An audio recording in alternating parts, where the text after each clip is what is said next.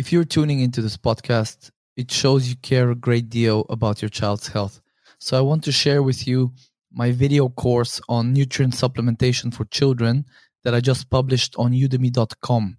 If you check the description of this episode for the link to my website where you can sign up to my mailing list, as soon as you sign up, I'm going to send you a voucher so that you can get this video course for free.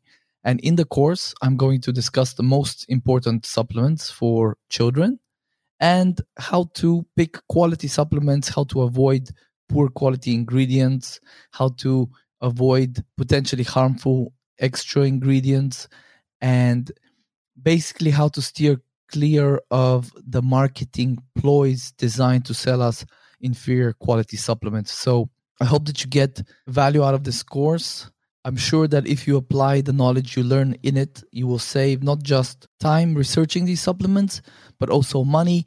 And most importantly, you will get the best quality supplements that your budget will allow so that you can provide your child with the nutritional support that they need. So check out the description for the link to my website where you can sign up to my mailing list. And as I said, as soon as you sign up, I'll send you the coupon to get the course for free. And if you do sign up, please let me know how you find it. If there's any other information you would like me to include or any other feedback, I would be very grateful if you could send me that. Thank you.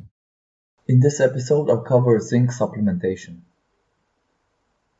Now, zinc is a mineral that is incredibly important for growing children, and it's mostly found in meat and animal products. So if your child does not eat much meat and cheese and other animal products, then it's likely that their diet is going to be low in zinc.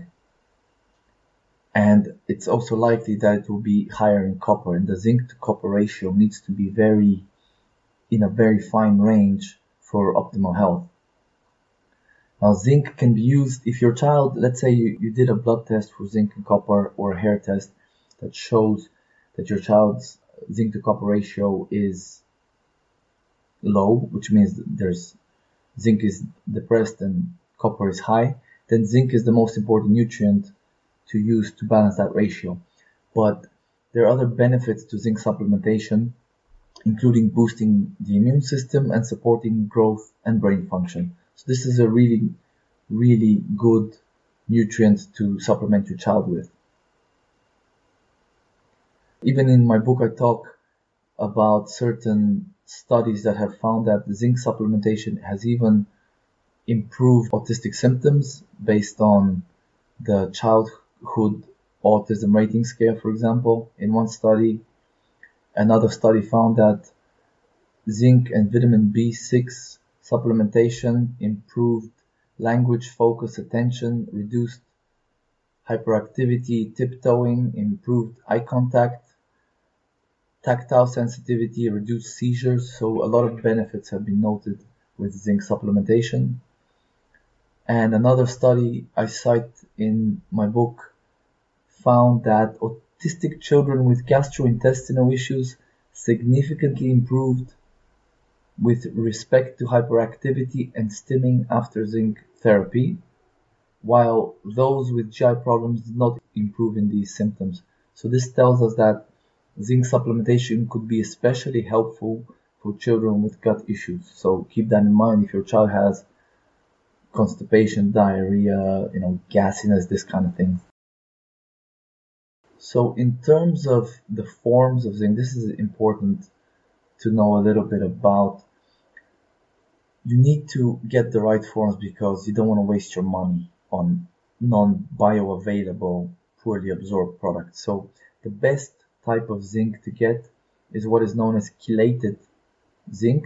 And chelated means it's basically the zinc, the mineral, is bound to an amino acid. Usually they're cooked or heated, where the amino acid gets attached to the mineral.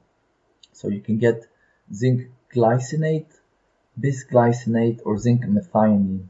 These are chelated forms of zinc, and they're much more bioavailable generally than others. Other good forms of zinc you can use are zinc acetate, zinc gluconate, zinc sulfate and zinc citrate. So keep those kind of in mind when purchasing zinc. It's important to remember to never buy supplements that have copper in them, that include zinc supplements. So if it's a zinc and copper blend, you definitely want to stay away from that. Children, especially autistic children, should not take copper supplement ever, unless there's a very small subset that have copper deficiency. In those cases, yes. But for the most part, most children should not take extra copper. They get plenty of it from the diet. Now, there's a form of zinc called zinc oxide, which is quite prevalent in cheaper supplements. Definitely stay away from that one. It's poorly absorbed in the body, so you're better off buying a higher quality, more expensive supplement than buying something with zinc oxide that's cheap, and generally you might find other excipients and ingredients that you don't want. Stay away from zinc oxide. Most other forms are good. There's another form, zinc picolinate, that you probably want to stay away from, but the ones I covered are a good option. And of course, when in doubt, ask your practitioner for guidance. So that's a little bit about zinc supplementation. Thank you for listening, and I hope to see you on the next one.